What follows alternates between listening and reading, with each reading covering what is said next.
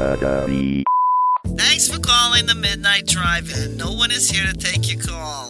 For more info, check out the Midnight Drive-In on Twitter at MNDriveInPod or find us on Facebook. If you want to email us, send it to themidnightdrivein@gmail.com. Remember, no outside food and drink. Anyone caught performing sexual acts at the drive-in will immediately be taken to the office. Unspeakable things will be done to you. Thanks for calling.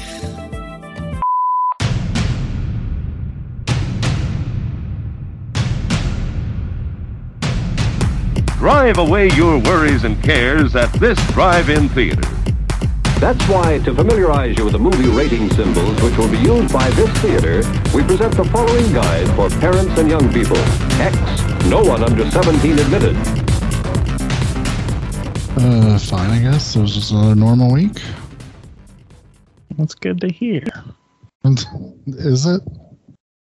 Because seems like I read that you had to drive like 8 hours in one day just to get back to your house. It's closer to 9 hours, and I actually had to do that twice. Yeah. Yeah. Good times. Yeah. Thursday, I had to drive to Waukegan and back to pick her up, and then Saturday, I did the same thing again to take her back. Oof. Yeah, that's tough. It's not fun. I think I could live with the drive if it wasn't for the fact that like gas prices are real high right now, so that fucking hurts. Yeah. I was telling Char next time, instead of bringing her home, it's probably just cheaper for us to get a nice hotel room with a swimming pool and let her party. Like, at least in this era of awareness, you know, maybe I could make a hotel reservation and explain that she's autistic and she might be loud, and please give us a spot that's kind of out of the way from everybody. They'd be like, fuck no, goddamn commie. That seems unnecessarily harsh in the circumstances. So did everybody watch the Spider-Man trailer? Yeah. I'm actually pretty excited about it. I didn't think I'd get excited by the second trailer because I figured I knew there's not really any new reveals, but It's got me pretty worked up. It's fascinating that they went a way different direction with that second trailer. Mm-hmm. Because the first trailer was kind of like intense, you know what I mean? And I was kind of expecting them to ratchet that up with the second trailer, and instead the second trailer feels a little more Marvel Spider-Man-y, you know what I mean? Yeah. Which is good. It's a good thing. Electro looks real good. Yeah, he looks all right. It looks a lot better than fucking blue Electro. I fucking hate blue Electro. Well, I mean, that's the thing is in some ways they've what's the polite way to say it? They've set the bar so low by comparing themselves to the Amazing Spider-Man films. And it's like, well, they're going to improve those characters. How could they not? Well, I'll tell you what the weird thing is, though. You get a better look at Lizard in this trailer, mm-hmm. and it sure looks like they didn't fix his fucked up ass Goomba face. I really thought they were going to fix that and give him like an alligator snout. I feel like they gave him more of a barrel chest, but that's about it. Maybe they openly kill him off quickly or something. Maybe the animation's just going to be so much better that it'll look all right. The other possibility is that like what we're seeing in the trailers isn't indicative of what's actually coming anyway, right? Like, they could fix special effects. They could edit characters out. They can add characters in. Like they've done this all to us before, right? I was telling somebody the other day, how fucked would it be if the other two Spider-Men aren't actually in the movie, and that Marvel brought them in and took those pictures and did all those leaks just to fuck with everybody. I would love it. Honestly, it would make me laugh so hard. I mean, because you could set up like a live action Into the Spider-Verse at the end, and then just be like, nope, this is what you all get for making demands. Just guys remember when Warner Bros. Made the whole movie over again just because fans demanded it? We're going the other way with it. Yeah, it looked really good. Moon Knight trailer, really good. Finally saw the real She-Hulk trailer. Yeah, you know what? Like I said, that those fake trailers, they must have put them together within an hour. Because I mean, I was on there waiting for the new trailers to drop, and those fake trailers dropped with the new footage in them. That's awesome. I love that people fucked with you online by accident. Well, it was crazy. So once I figured out that that the trailer I saw was the wrong trailer, it still took me hours of going through things to find the real trailer. I don't understand that because God forbid Marvel put it on fucking their channel. But if you just typed the word "she" into the search bar in YouTube, it usually autofills Hulk trailer and then pops up. And the official one is the one at the top. No. See, that's the whole thing. That wasn't the one at the top. I had 10 million fake trailers.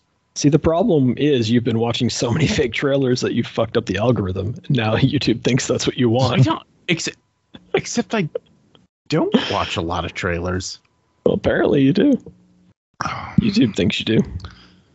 To be fair, I found out, since, I'm doing stuff with Joe Blow, that there are no official releases of that trailer. Oh, the She-Hulk trailer was leaked?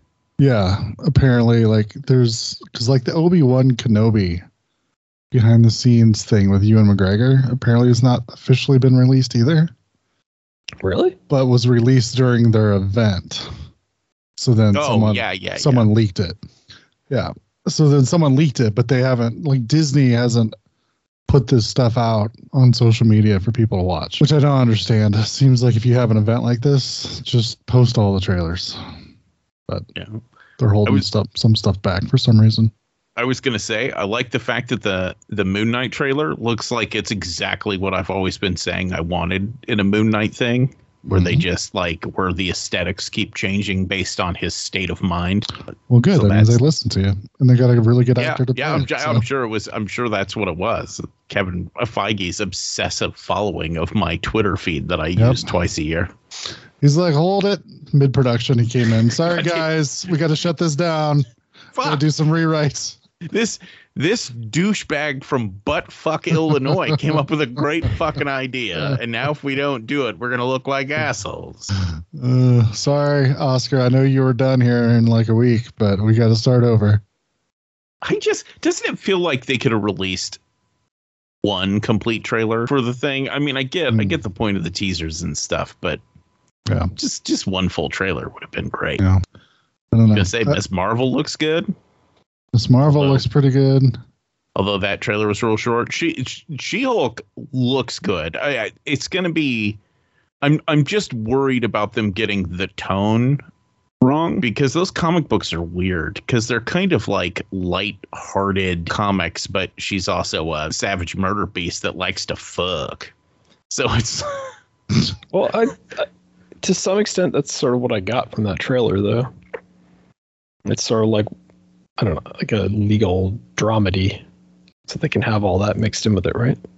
Yeah, it'll be interesting how they handle that, because if they take away the sex positive nature of that character, they're diminishing that character. But if they treat her like a whore, they're also diminishing the character, so they got to walk a real tight line. Yeah, I mean, it's also Disney-fied to whatever extent. It's not going to be too... I'm going to have graphic sex scenes with a green chick. I would say that, but Eternals had that sex scene in it that, while it wasn't super graphic, I was kind of surprised by it.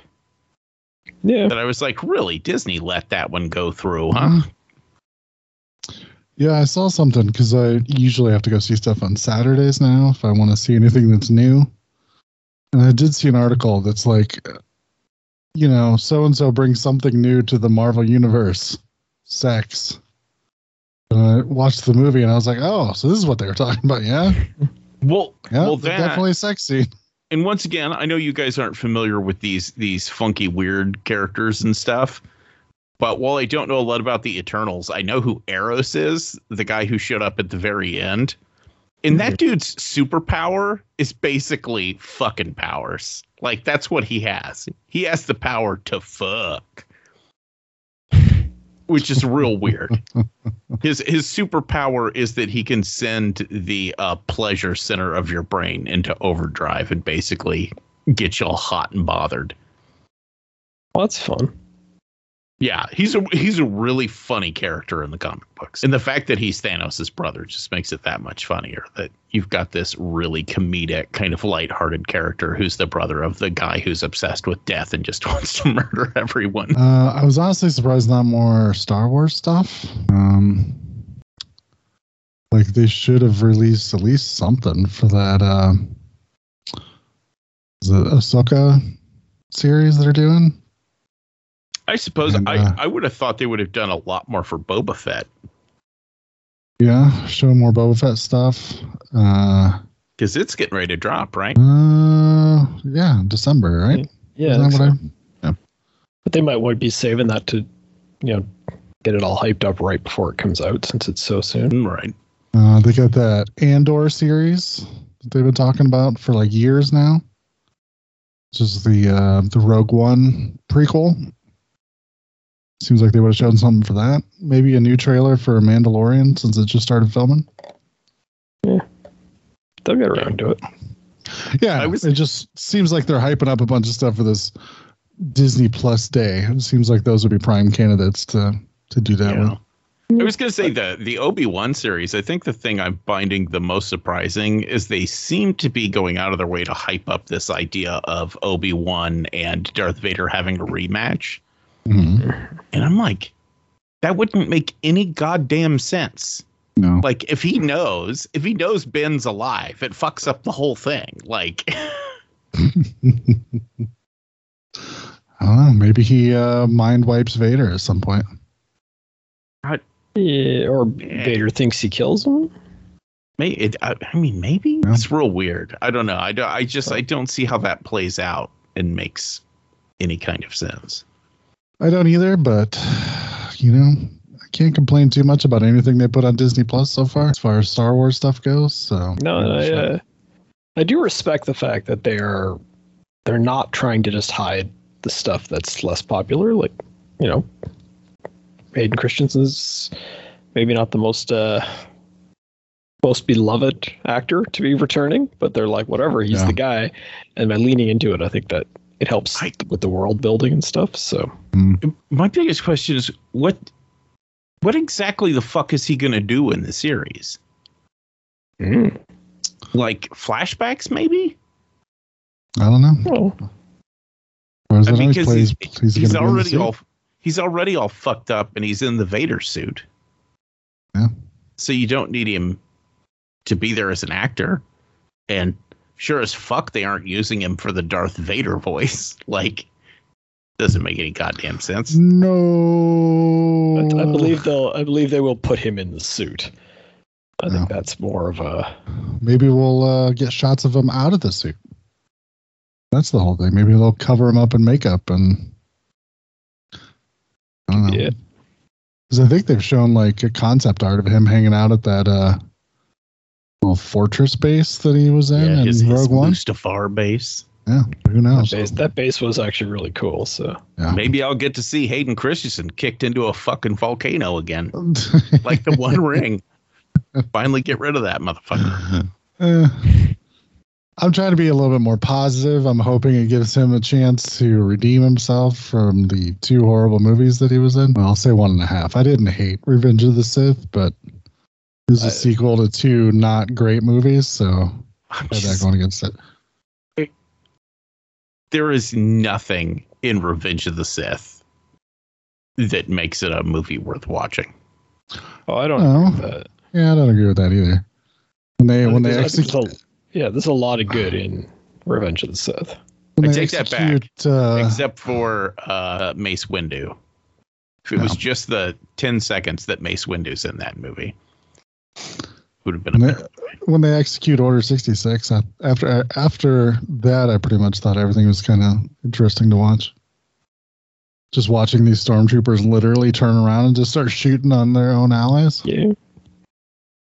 I suppose, but once again, in the comic books and books, it was way more interesting. Yeah, well, this is what happens when George Lucas is in charge of stuff. You have to take what you can get. I would rather them have moved faster and had Anakin becoming Vader at the end of the second movie, and then had the third movie as why everyone in the Empire is afraid of Darth Vader, and just had him like wonton fucking shit up. I can always sit back and say what you'd prefer. It's not what they made. Well, yeah. I mean, if it were up to me, I still think that they should have made the sequel trilogy back then. Before everybody was super duper old. Yeah. They could have gone with the original concept of having, Luke training new Jedi and stuff. Yeah. Well, good times. Now I'm sad. We've ruined the whole mood talking about Star Wars, a thing that I used to love. Well, let's talk about something I know Doug loves, which is creepy ventriloquist dummies.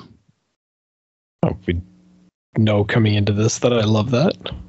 Just because I selected it for a topic for a podcast. Listen, everyone who's into horror was in love with the fucking Goosebumps book that had the ventriloquist dummy in it, and we all know it. Never read it. A piece of trivia I read was that R.L. Stine designed that dummy based on one from Magic, and even he has the same like weird New York accent. Yeah. So Doug, why don't you tell us about Magic? Magic. So movie opens on Anthony Hopkins is a struggling magician trying to figure out how to make it. Really quick cut to a bunch of years later where he's figured out that the solution is to bring a ventriloquist dummy up on stage with him. Seems to be a solid answer for every one of life's problems. I'm bringing one to the office next time I got to go. I'm telling you that much right now. It seemed to make life a lot more fun. You could say whatever you want, and people just think it's funny because it comes out of a dummy's mouth. And then basically what happens is he starts to get a little too famous, and he kind of snaps and loses it and takes off and goes back to his hometown, finds his high school sweetheart running what was her parents' resort, rents a cottage there, and proceeds to go insane in the cottage. Or I guess an alternative reading would be that the dummy comes to life. But, and so all the conversations that we see between him and the inanimate object are real. I guess you could go with it that way if you wanted to. Judging by the comments of the writer and director, he was just going crazy, and that the one scene that suggests otherwise was a mistake. Yeah. I think there's a probably the biggest flaw in the film is that we'll get to that one scene, but it's basically just an excuse to have Anthony Hopkins on screen for like an hour 40, just gradually going more and more crazy. Eventually, he has to start killing people, which is something I enjoy seeing. So, yes,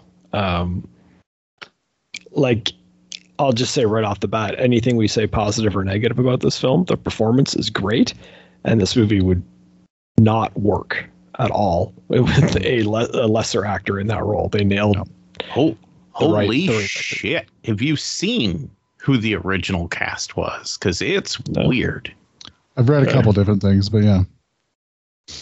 Yeah, the first director wanted Corky to be Jack Nicholson. Reasonable.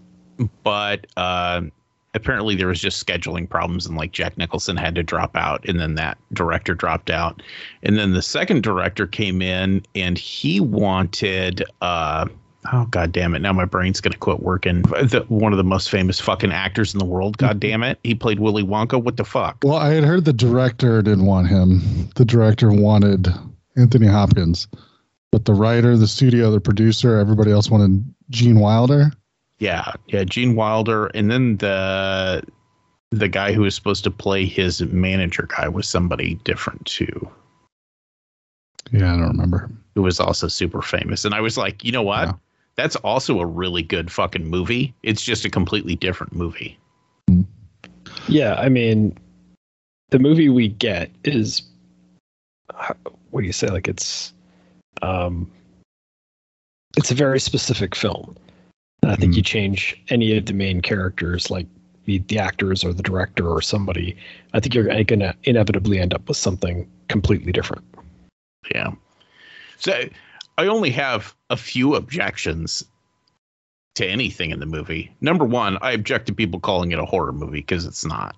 This is firmly and easily slotted into the quote fingers thriller category of movies, which are a clearly different thing.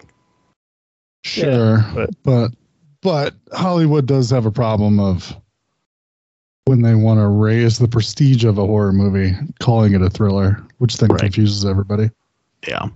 And then complaint number 2 is this is a really cool story that is very hard to tell within the confines of a feature-length film, because you talked about the time jump at the beginning. Doesn't it feel like almost everything in this film's kind of unjustified, that they're just rushing forward with everything as fast as they can to be like, okay, now he's in the cabin and he's crazy, you know? A little bit, yeah. A little bit more character development at the beginning would have helped. I just don't know what you cut to put that in. No, I mean, you cut the old magician guy that he meets with, I guess, but that's only going to give you a few minutes. Apparently he was supposed to have a bigger role, and they ended up cutting it out. So. Yeah, I feel like maybe this is one of those things where like a mini series would have been a better idea. Mm. Like a 3 or 4 part thing. Yeah, but not on 70s TV. Right. Yeah. So, yeah, I mean, at the end of the day, yes, I agree. It's a bit rushed.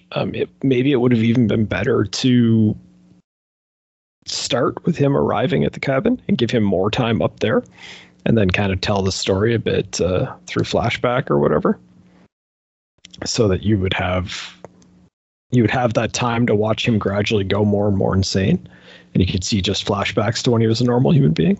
I don't know. Yeah, I'm definitely going to have to. I think I'm going to have to read that book.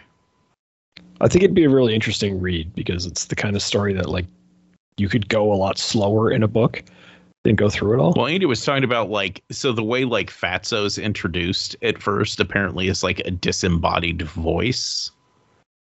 Okay, so in the book he's hearing that voice before he's got the dummy? Is that what you're saying? Yeah, okay. if I understand correctly. And it's one of those things and he thinks it's like the muse. You know, okay. if that makes sense.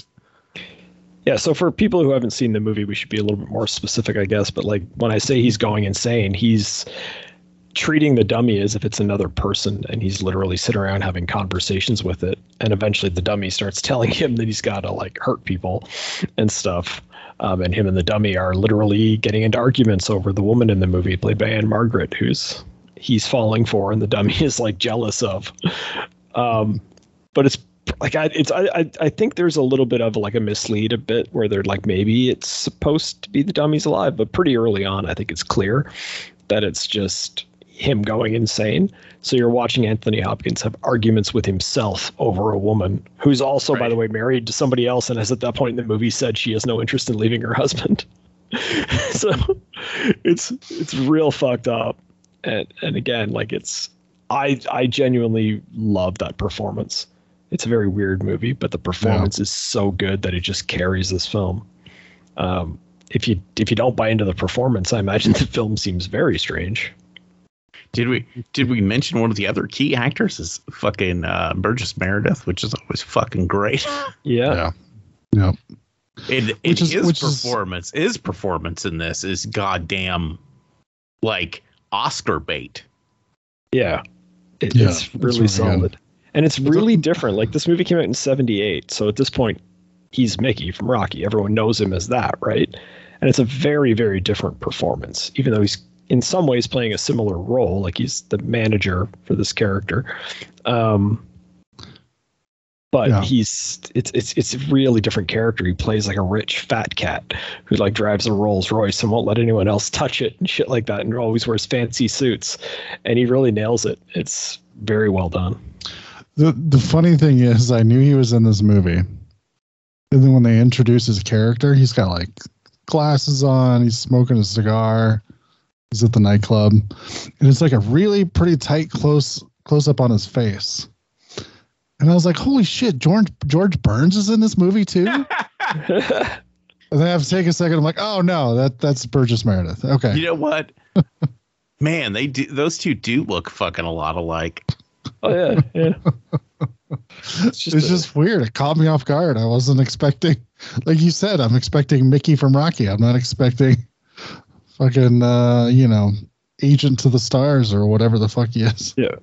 Yeah. I mean, I would dare to make the argument of, even if you aren't interested in watching this whole movie, that just fast forwarding and watching the scene of the manager character showing up to his little cabin. Oh my God. And them having that exchange of, oh my God, him realizing that his brain is broken and all he wants to do is help him. And he's kind of like hurt by the fact that he's going to have to hurt Corky's character to save him and all that. Yeah, it's real fucking good. That is some acting fucking shit that is probably watched in acting schools, I'm guessing. Yeah, that whole scene is so intense, and it's just two guys sitting in a room. But the way you can see Burgess Meredith go from, like, he's there as a manager, just comes in, has no reason to be there except I want to take this guy back and get him on TV so I can make some money. And when he sees how fucked up Anthony Hopkins' character has become, he's just like immediately, like, he sits down and he's like, oh God, this is no good. I gotta help this guy. And you can see it kind of wash over him. It's so well done. And then to watch Anthony Hopkins sit there and he's like, okay, I'll pretend you're normal if you can go 5 minutes without making the dummy talk. To watch Anthony Hopkins sit there and like go all stir crazy and he's tapping his leg because he cannot wait 5 minutes between making the dummy speak. Oh yeah, and the two of them putting on just amazing. And it's like 3 minutes of dead silence pretty much in a film of just Burgess Meredith doing these casual reaction shots of Anthony Hopkins's anxiety. I don't. It's really fucking good. Yeah, I was super impressed by the performances. I mean, I can understand why somebody else watching this might look at it and go, well, that's 3 minutes of silence. But if you're kind of a lover of film, I think this is a little bit more of a high-end film than what we usually talk about on this podcast. And you really are watching it for the performances and stuff. Yeah. But I was sucked right. I have to admit I was sucked in. And the whole time I'm thinking, this is pretty fucked up because there's 3 characters on screen right now. And one of them's a ventriloquist dummy, but I'm still fully engaged in the movie. Without even, at that point, there hasn't been anything resembling violence. There hasn't been really any threat of any kind, other than we can kind of gradually see the Anthony Hopkins character going mad. And I mean, there's always that kind of impending threat of how far is this going to go? What happens when someone challenges his delusion, But nothing actually plot-wise leads you there. Which are we spoiling this? Are we doing a spoilers section or? It's a movie from the fucking 70s. That's what I thought, but I just don't know if a lot of people watched it. Yeah. I would recommend go no further if like you're interested in seeing this and haven't seen it yet. Yeah. I don't know about that. We're not gonna pull any punches. It's from the 70s. If you haven't watched it yet, it's your own fucking fault. Well, I would go and say I don't think hearing the plot points is gonna matter that much. I don't think it's the plot that you're here for. It is definitely the performances. Yeah. Yeah. The devolution of this character from, star to fucking raving lunatic is what you want to see. And that all comes through regardless of whether you know what's going to happen, Because I was going to mention this interaction between the two at this cabin leads to what I think is one of the creepiest shots in the movie. When Fatso tells Corky to put a bunch of rocks in after he quote unquote kills Burgess Meredith. Yeah. To put a bunch of rocks in his suit and then swim him out to the middle of the lake and then just let him like drop him. So then cut to Anthony Hopkins like swimming backwards while pulling Burgess Meredith with him. And it shows a shot from his point of view where he looks up and the fucking puppet is like leaned up against a window in the cabin that's facing the lake. Yeah. And it's just this weird, dark, like creepy looking shot, and you just slowly gets smaller and smaller as he's like swimming away. But it's just the fucking weirdest, like this fucking dummy just leaning against this window watching what he's doing, essentially. Creepy as fuck. Yeah, and I love the use of the dummy even whenever he's not controlling it, because they do it in a whole bunch of scenes where they just have it positioned in a way where it's leering or something like that. And really, the only flaw is the scene where he gets up and walks away and the doll moves on its own. And like I said, according to the director and the writer, it was an accident, but they were like, it looks so cool, we can't cut it. But I don't know. I feel like that diminishes the film, if that makes sense. I don't because I think there is the in the eye of the person watching the film that maybe there's the potential until the very end of the movie that it is in fact the doll that is evil. Yeah, but that muddies the water having it move. Yeah, I guess my takeaway from that is, and I'm justifying here, I admit that, but I just took it as, okay, well, that happened in Hopkins's head. He believes it moved, but we all don't. You know, right. Like, and yeah, I'm adding that to the movie to justify it because I liked everything else that was happening. But at the end of the day, I think you could interpret it that way. I don't think I'm doing anything that's contradictory to what we see on screen. Yeah. But at the end of the day, just don't worry about that. Worry about all the other stuff that's going on because it's fantastic. There's only one other scene in the movie too that I feel I'm confused by, but I'm confused by from the perspective of the character. So when he does the psychic magic trick with her, and he messes it up the first time, and then the second time he does the whole angry, but then like almost like a broken down sad thing. Yeah. I don't quite understand how, because the implication at the end of the movie was, oh, he uses that trick a lot to get women into bed. And I'm like, having an unjustified abusive rage and then being weepy is a way to get into women's pants, because I feel like that doesn't make any goddamn sense. This is the 70s. There was a lot of drugs going on back then, man. Yeah, who knows? And I'm no good at getting women to sleep with me, so I maybe I should start trying that. I just thought it was weird because I think I just don't understand the purpose of the anger in that scene. And once again, it's a great performance and stuff, but once it's recontextualized at the end, I was like, but it doesn't make any fucking sense. So maybe you're thinking they were doing that to show his that rage that's just kind of underneath the surface, and I think they kind of did that as well in the opening scene of the movie where he's doing those magic tricks and stuff, and you kind of see him lose it on the crowd for a second and all that, and maybe they were doing that.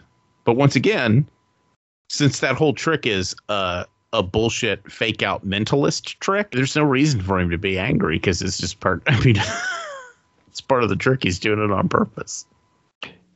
Yeah, but I think also he's part of his growing insanity is not being able to draw the line between his act and the real world. And that's, obviously the most obvious version of that is the conversations with the dummy, even when nobody else is around. But I think we're seeing it in that scene too, right? Where there's supposed to be a little bit of anger that comes out as part of the trick. And he has no control over that anymore. He's now genuinely angry instead of just kind of faking it, if that makes sense. Maybe.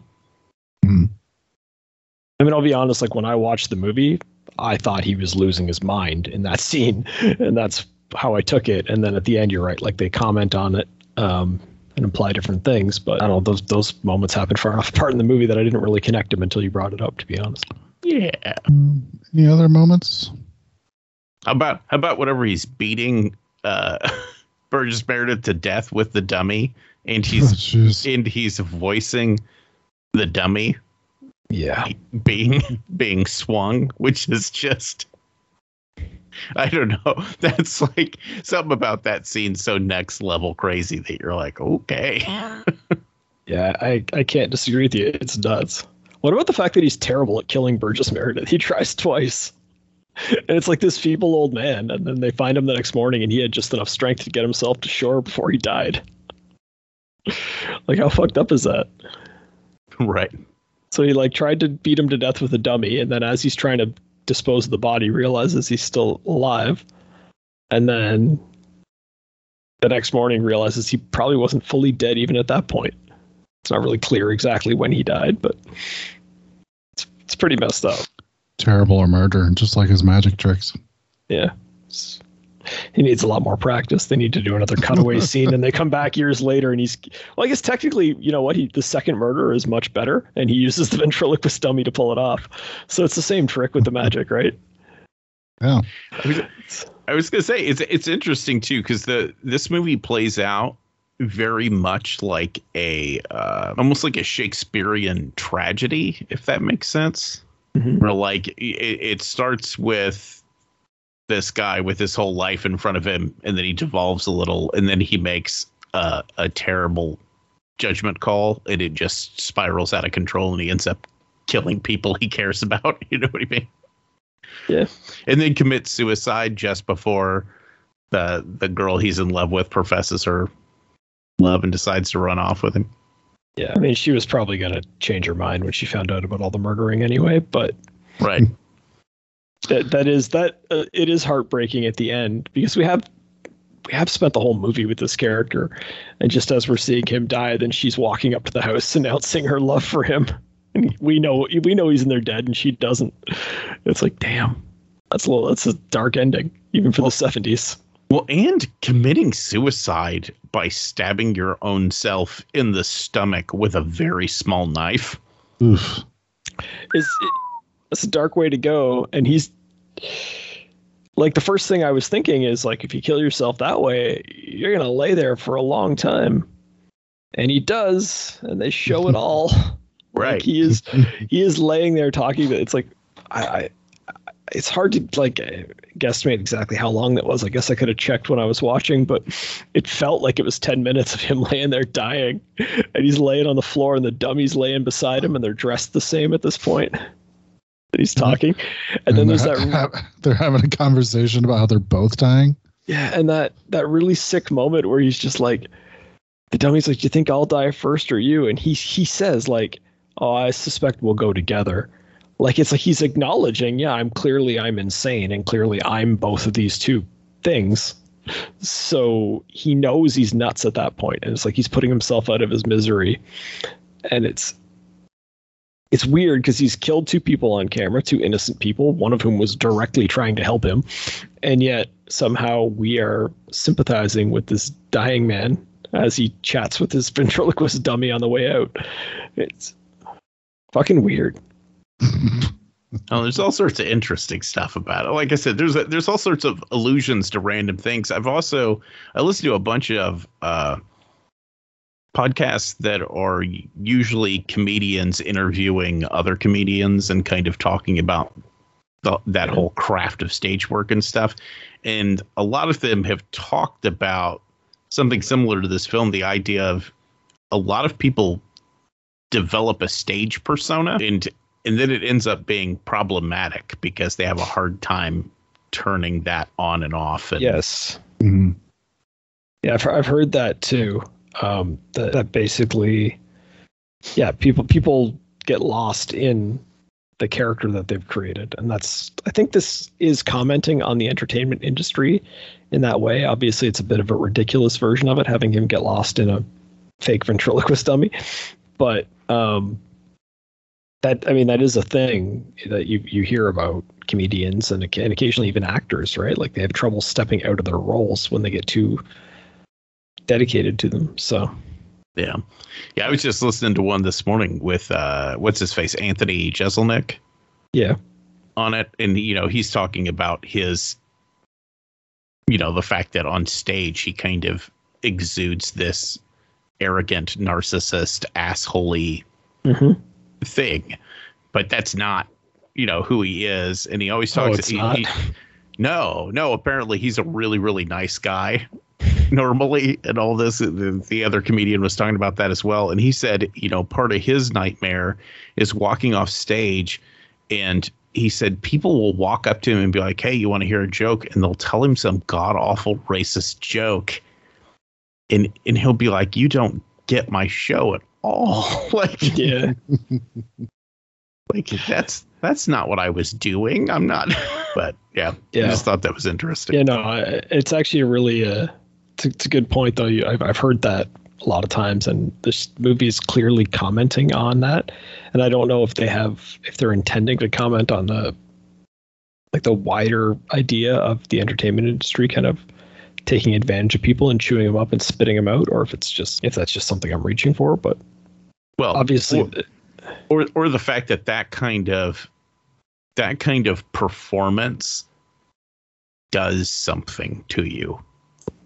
Yeah. And I don't know what it is, but because once again, a lot of comedians and stuff talk about that, about how they're all kind of mentally ill and they have a really hard time talking to people who aren't comedians, because they don't understand. Well, yeah. And even a lot of more well-adjusted comedians, take someone like a Jerry Seinfeld, will say like he only likes to talk to comedians because that's the only people he can relate to. And there's something inherently unhealthy about that. Even though he's, by most measures, he's like a normal dude who's just gotten rich and famous through this career. But there's something unhealthy about the fact that you can't step away from that thing you do. That in order to be successful at it, you have to get so entangled in it that you can't have a normal life ever again. And that's sort of a weird thing. And I think this movie kind of is addressing that in a thriller movie kind of way. And yes, I almost said horror movie, but cut myself off so I didn't get yelled at. I mean, I get that it's a ridiculously thin dividing line, but I don't know. I feel like the intention of a horror movie has to be to inspire fear in the audience. It has to be. Right. And I don't believe this movie is even intending on doing that. Maybe make you uncomfortable, but I've said before, and I'll say again, I don't necessarily think it's not something I choose to spend my energy on trying to decide what category to put movies in. That's probably healthier than what I do. At least you realize it. Now I'm all worried Noah's going to develop a persona where he can't stop putting things into categories. He's be walking around his office or his home, just categorizing all the people. Is this, hey, is this a book or is it a tome? I think it's more tome-like. We're gonna know when that happens, because Noah's gonna come on the show and be like, "Well, I'm getting divorced, guys." God, you yell about tomes 3-4 nights in a row, and the next thing you know, women always overreact.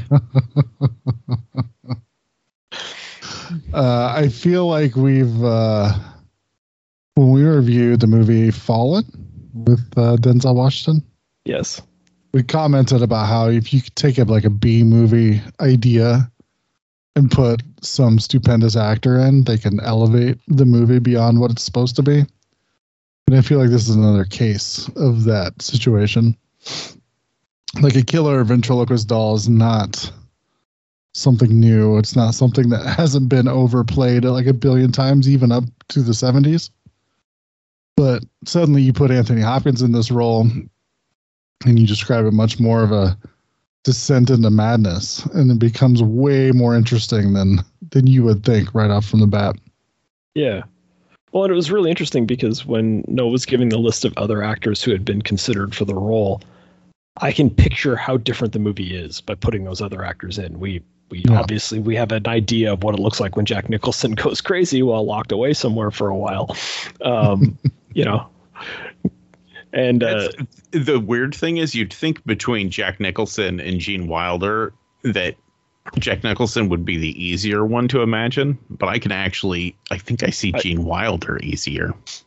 I think Gene Wilder would be the better choice for this movie. I still think Anthony Hopkins is the perfect choice, and I wouldn't change it no matter what. But Yeah, Gene Wilder makes sense to me in a weird way. Mm. Did I mention that fucking young Anthony Hopkins fucking weirds me out? I don't know why. I think it's because I weirds me out a little bit too. He's like one of those actors I didn't really become aware of until like after Silence of the Lambs and all that. Yeah, yeah. So now whenever I go back and I spot him in an older movie, I'm like, hey, what the fuck? He was never youthful. He was always a middle-aged old man. Well, it's the other thing is, in 1978, he's not famous yet, so he's still really, really acting. He's not Anthony Hopkins yet, so he's covering up his accent better and other things like that he later didn't have to do because they were hiring him specifically because he was who he is, right? So, in some ways, it's the kind of the classic case of like an actor versus when he became a movie star. You would still want him to speak like Anthony Hopkins if you were to hire him after 1991. But before that, he was acting. Right. Yeah. So Amanda likes, on show days and stuff, she's always like, oh, what movies are you guys doing tonight? And I was like, oh, we're doing creepy ventriloquist dolls. And then I showed her the trailer because I'm like, I really like this one. And I showed it to her. And as soon as she realized it was Anthony Hopkins, she's like, he's like a baby. Like, look at him. He's like a little Anthony Hopkins baby. He's 35 or something, but right.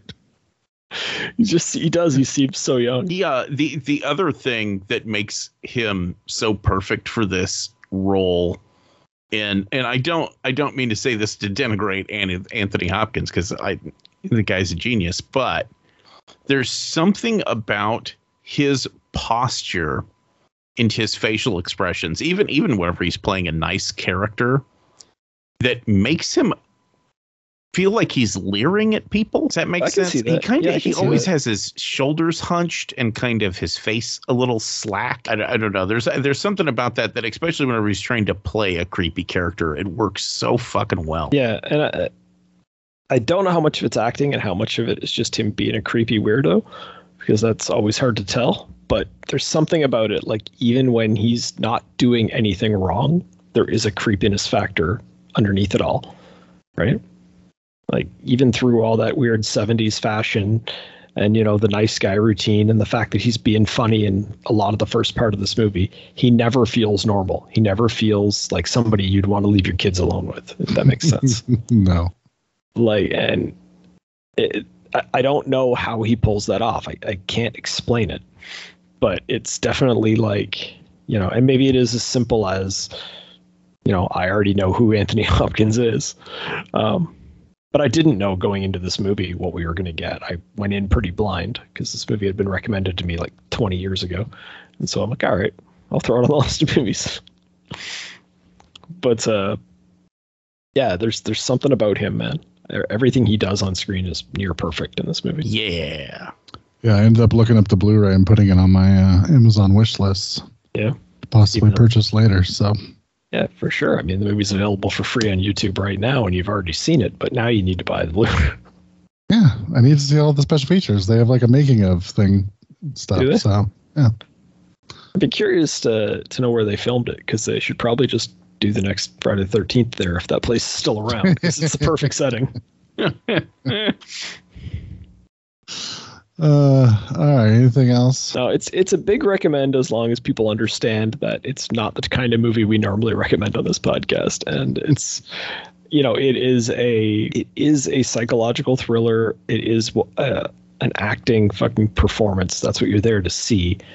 You're here to watch this character go mad, and you can know that going in, but experiencing it is something different, and you just have to decide whether that's something you're interested in watching or not. Yeah, it does take a minute to get going. So it's one of those movies. I don't recommend this being one of those movies that it's an hour before bedtime and you're like, oh, I'm going to watch some movie. It's like, probably. This is probably a after dinner movie. Sure, why not? I watched it after dinner, so I can stand by the fact that it works in those circumstances. All right, Noah, why don't you tell us about Devil Doll? Devil Doll. So hypnotist / ventriloquist comes to town, and he begins doing shows, which are very impressive, especially since he can apparently make his doll get up and walk around and talk on its own, which is pretty fucking freaky deaky. There is a news reporter who's been assigned to do a story on him. He has his girlfriend volunteer to be hypnotized by him. Shenanigans ensue. Of course, the ventriloquist is evil. And the doll is inhabited by the soul of his former stagehand. And he's planning on doing the same thing to the new girlfriend and put her into a doll. I mean, really, this is going to sound weird, but this is Dracula with slightly different. Yeah. It's Dracula with slightly different motivations. Yeah, I'd agree with that. Yeah. And in the center of the movie is a weird interlude with a bunch of tits. Yep. Which is, if they were more spread out, it would make more sense. I just don't understand. I don't understand why there's quite a few tits and they're all within, 15, 20 minutes of each other. See, here's the thing is this movie came out in 1964, right? So it's a weird era for exploitation cinema. Right. Where it's after the Hays Code's been declared unconstitutional, but they're still enforcing it for another 4 years.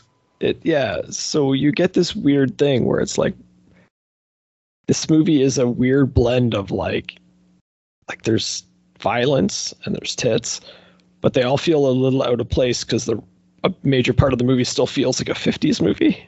It's very strange. Right. The main character, the reporter, is a very noir-esque character. Yeah. Well, the whole idea of having like the driving plot line being this reporter is looking into this magician, which is a strange thing for a reporter to be looking into. But it's like, I don't know, it feels like something out of a 50s movie. You know, and those sort of reporter characters became villains by the late 70s, right? When they were chasing the Incredible Hulk around or whatever. But but in like a 50s movie, a reporter would have been like the protagonist looking into whatever. And that would have been the way, the point of view character looking into the weird, dark shit that we don't normally want to talk about. And they're still doing it here, despite the fact that it's kind of past that era. So it's sort of it's a very strange thing where I'm like, there are times where I'm watching this and I almost feel like it's a Universal classic where we're expecting, right. And then you turn around and there's tits everywhere and you're like, well, I don't usually see those in my Universal classics. That's unusual to me. That's what I was getting ready to say. So tonally, it's so fucking difficult to describe this movie. And the only thing I can think to call it is it's Universal Dracula and Puppet Master had a baby. like those, they're so disparate. They're two fucking very disparate, weird things. But if you watch this movie, you're gonna go, oh yeah, that makes sense. You're not wrong. Yeah, I can't counter that with anything really. I can't go like no. Push-ups to shove. That's an accurate description of this movie. Still feels wrong to hear it. So I'm conflicted. I'm conflicted on this one, guys, because this movie's kind of shit, right? Like, it's not super good. It's got that bland, muddy, late 50s horror thing to it, which, I mean, basically, like, if it wasn't like a Hitchcock-esque film, it probably wasn't very good. Yeah. In America, anyway. They were still making good horror movies in Europe at that time. But yeah, so there's that. But I really fucking love greasy exploitation films. And this one's trying real hard to be a greasy exploitation film. It's sure thinking about it, isn't it? But it's a little too clean. if this was a little dirtier, I think I would be like, nope, it's okay. Everything bad about this film is okay because these people were complete sleaze. And that's all right. Even if just, even if it was just in color, so the blood scenes were a little bit bloodier and, different looking rather than being old 50s style kill scenes. It's like I'm there with you in I don't know if I liked this movie or not because it's very confusing as to what the hell I'm watching. Yeah, I wasn't a huge fan of this movie either. Yeah. It's especially if you watch Magic and then you immediately turn this one on. Yeah, there was like a half an hour break between the two for me. Yeah. It's like, oh, don't do that. I fucked it up again. Should have watched them the other way. I think if I would have watched them the other way, maybe my expectations wouldn't have been so high. Yeah, and I think part of it is just, I think it really comes down to era. I think because of when this movie was made, they weren't comfortable leaning into either direction of either we're going to make this like a serious dark 50s horror movie, which could have been okay. There's no reason why we couldn't enjoy watching a movie like that, even though it'd be relatively tame. Or you go the other way with it and you've got, make his stage show into one of those fucking 70s movies where there's just so much unnecessary nudity. But they didn't know how to edit the nudity into a story yet, I guess, at this point. Right. So my biggest complaint of this movie, because while it's not... It just like it fails in ways that aren't egregious, if that makes sense. Like the acting and stuff is that kind of hammy 60s style, which that's not their fault. That's when this movie was made. But the most egregious thing was the ending of this movie written by Stephen King, because it feels like the laziest Deus Ex fucking I've written way too much of a book, I need to end this shit right now ending all time. It came out of nowhere. Yeah. That's fair. It comes out of nowhere with no justification. Yeah. And no relevance to the plot of the film. Yeah, I can't argue again. Did we tell people what the ending is? Like the ending is that the guy that was trapping other people in there gets himself trapped in the doll, which is not exactly a huge twist. I don't think. I think a lot of people would see that coming, but right. But he gets trapped in there because he gets in a fist fight with the doll. Yeah. And it's never explained that there's any way for this to happen. Yeah, no, there needs to be dialogue or something explaining why. Because I still don't understand why. And I didn't like the movie enough to go back and rewatch it. So I took that the doll had figured out whatever his process was. And when they got into a fist fight, the doll initiated switching bodies with the magician. Okay. But did you get that from the movie, or did you? No, that's what I took. I haven't looked anything up about this movie. I could buy that a little bit, but the problem is doesn't he establish the fact that the process takes a long time, and that's why he has to seduce and marry the rich woman and keep her around until he can magic up her juices enough to kill her and put her in the doll? Oh, I don't know. Maybe since they've been around each other for so long, it's easier for him to do it or something. I don't know. Maybe. Yeah. Because there is the whole plot line of him, using his hypnosis powers to get that girl to leave her fiance and come with him and all that. And why go through all that? Yeah, I don't know. Although I guess in the confines of the movie, he's planning on making her part of the show. So he needs her to, not just come along for the night, but there needs to be an explanation as to why she's leaving her whole life behind and going away with him, right? Does that make sense? Not as much sense as anything else. I was going to say, I also don't know a ton about the attitudes of the 60s, but in the middle of the film, when he hypnotizes that audience member and has her basically strip in front of the audience, wouldn't somebody be pissed off? It seems like somebody would get angry about that. Like her, maybe it'd be her that would get mad when she found out that. Well, her definitely, but I mean, I could see the problem being that I kind of assume, I think hypnosis is bullshit. I just have a real hard time believing that it's really a thing. Okay, but for the purposes of the movie, it is right. In the world, but I'm saying from if you implant me into that movie and I'm sitting in the audience watching this stage show, I might assume it's just part of the show. But you'd think there would be at least one woman or something in that audience that's like, what the fuck? You can't just force a woman to fucking strip in front of a room full of people, you fucking bastard. Like, yeah.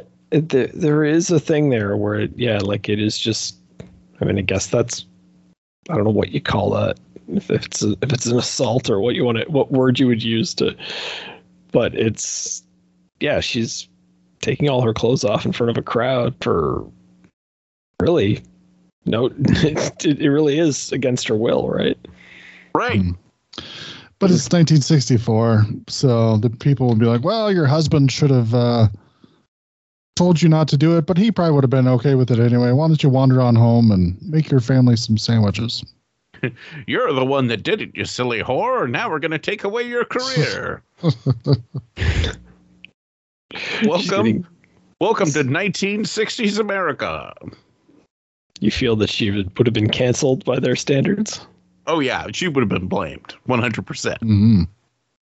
They would have been like, why didn't you have a goddamn chaperone at that show? You were out in public alone. We saw the type of underwear you were wearing. You obviously wanted us to see it. See, the funny thing is that, like, in the confines of the movie, I feel like everyone in the movie just was like, oh, that's a good gag. And they were all just going to move on from it. And there was not really meant to be much more thinking about it. Yeah. Oh, 100%. It was just in the 60s. It was such a non-thing to have something awful like that. But it's just crazy to think about. It had to even back then. I just have to imagine at least one person going to see this movie and being like, what in the rapey fuck did they put in this movie? Keeping in mind, this is a full 20 years before things, like Animal House and Revenge of the Nerds and stuff, where everyone was still just going along with shit like that. So no, I don't think anybody would have. I suppose that's true. In the 80s, it became heroic, which is even crazier. Oh yeah, we're 20 plus years away from 16 Candles, when Anthony Michael Hall takes the passed out drunk girl home with him and has sex with her in the car at some point. And we're supposed to, at the end, we're just like, yeah.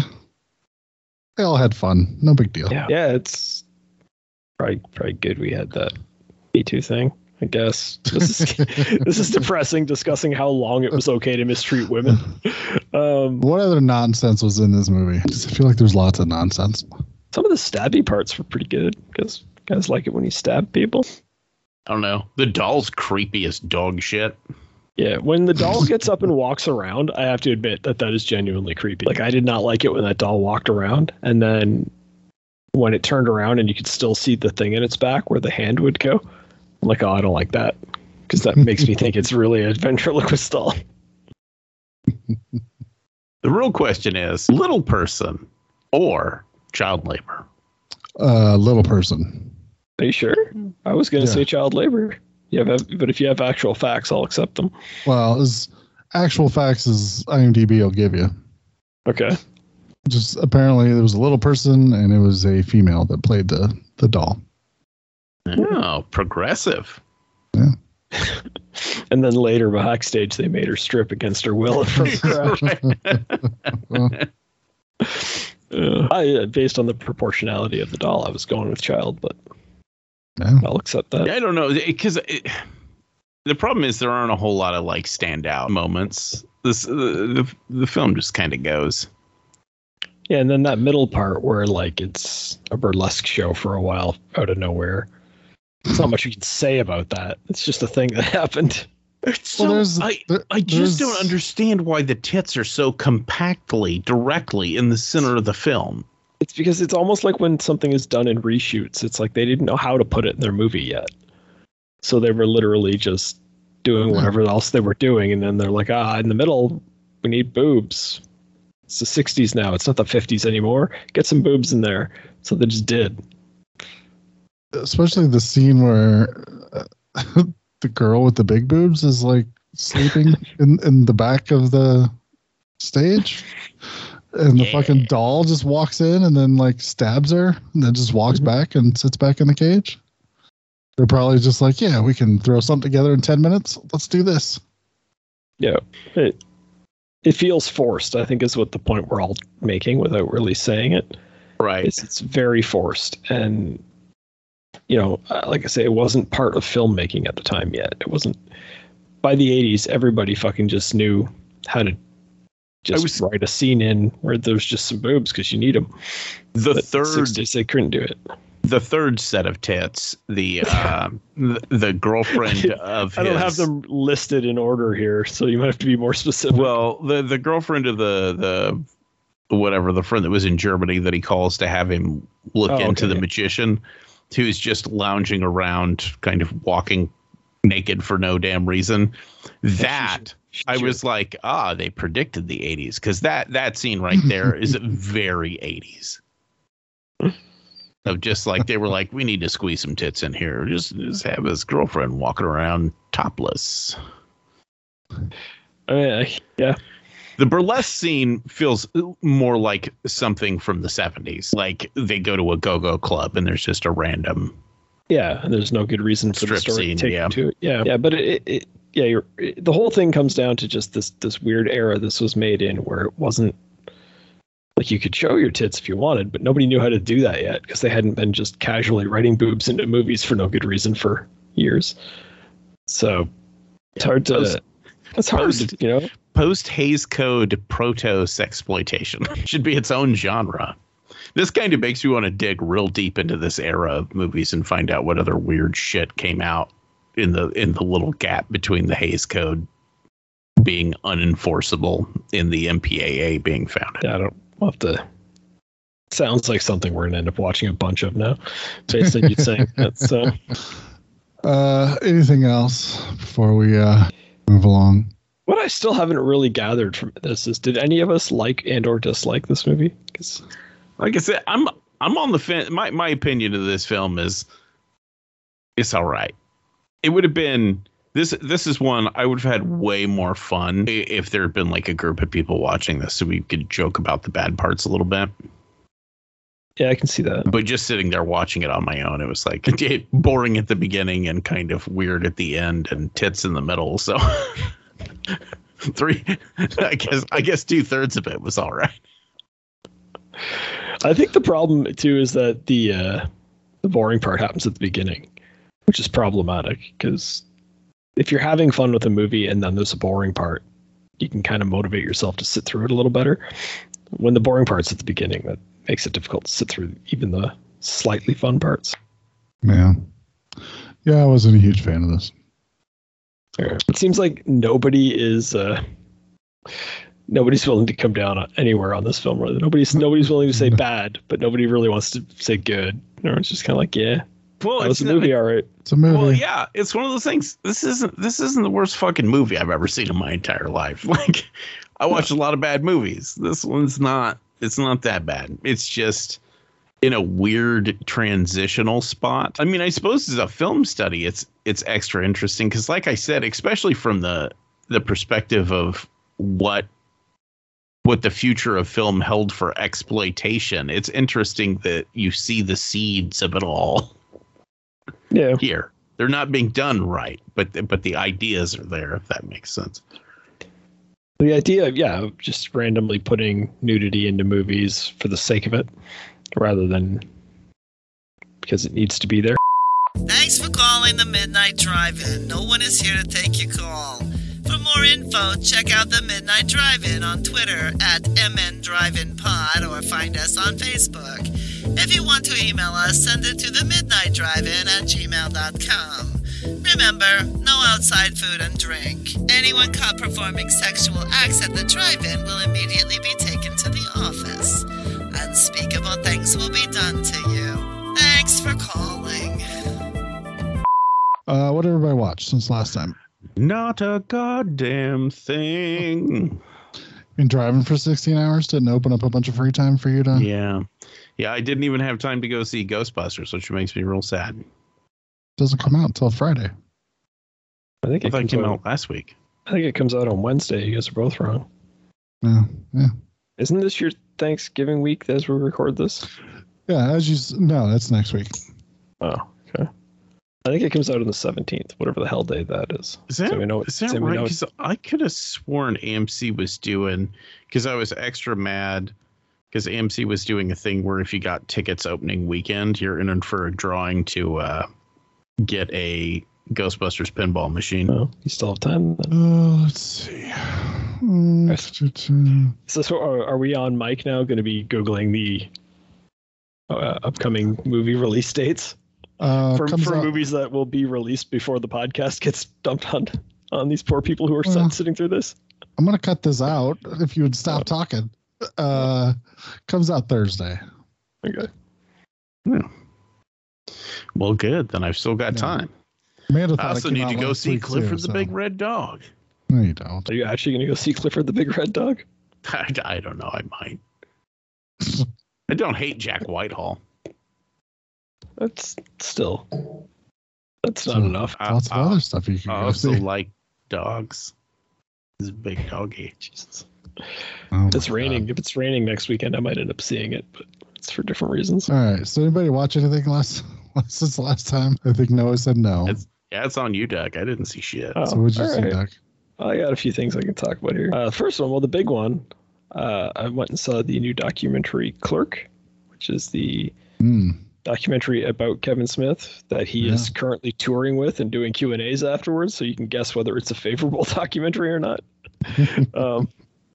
It's also made by Malcolm Ingram, who's like one of his best friends. Yeah, they actually came up on stage after and told the story of how they met, which was in '94. So if they're still friends now, at this point, he's not going to make a documentary with a lot of scathing stuff in there.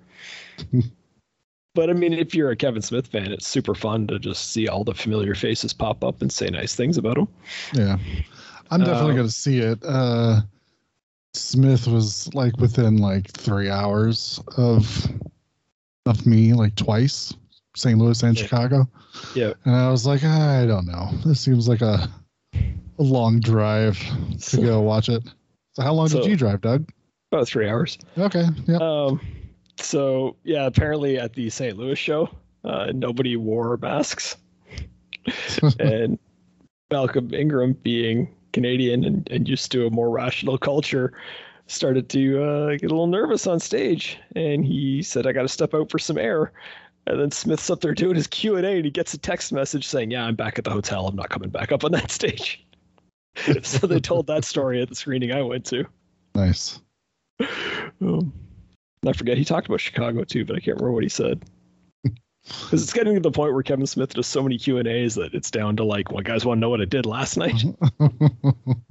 It's like, there can't be much left to tell. Like, it's just how it is, right? Yeah. But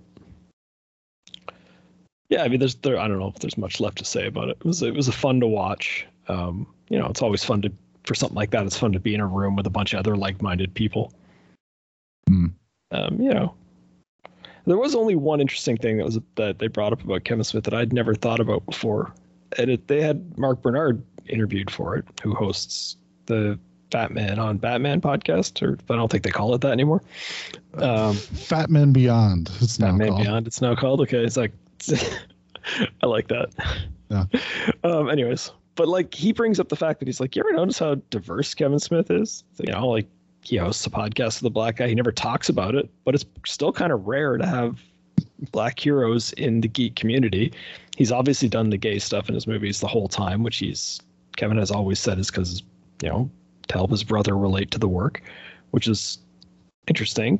But then you go back and you think about Dogma. He made like Chris Rock into one of the Apostles.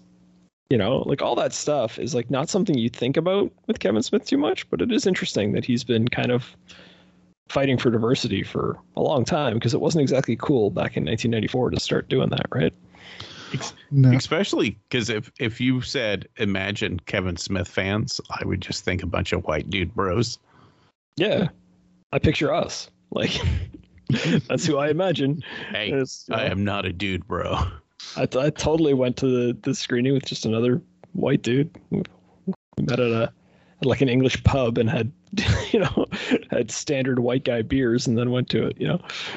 Yeah, I don't know if I would say dude bro. I'd say more schlubby fat guy. Schlubby, it's hard. Really, I consider any basic white male. Yeah. Yeah, I consider dude bros like frat bros. Yeah, that's fair. And I don't feel like those are his. Maybe they used to be, but I don't feel like that's his key audience anymore. It's almost like, though, it depends on which level you're appreciating the humor on. I feel like because they're us fat schlubby Kevin Smith fans do. There's another version of Kevin Smith fans that we look down upon because we figure we're in on the joke and we understand it, but they're laughing at it for the wrong reasons. Because Lord knows I don't come across pretentious enough on this podcast, so I have to find ways to make myself sound worse. But that's definitely a true thing. That I'm like, when I'm at a Kevin Smith movie, I will look around and I will find the people who I think are not enjoying this movie correctly, and I'll think negative thoughts about them. So there you go. He's not a real fan. Fuck that guy.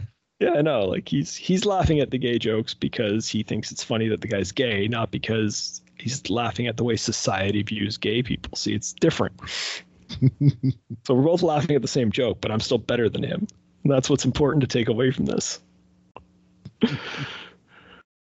God, I wish I was kidding. I'm such a prick sometimes. Well, I'm not even. I mean, like I was saying with the comedy thing earlier, I think that's right. Yeah. Like, because a lot of people will go to these certain comedy shows and they laugh at a joke and they're not laughing at it because of why it's actually funny. Yeah. I mean, you're right. You're right when you said that I was right. I agree with you. So how was the movie? It was fine. Yeah. Like I say, it's a buddy making a documentary about his buddy. There's nothing mind blowing in there, really. No. Just if you're a Kevin Smith fan, then you've probably heard him speak about himself before, because it's what he does almost more so than being a filmmaker at this point. Yeah.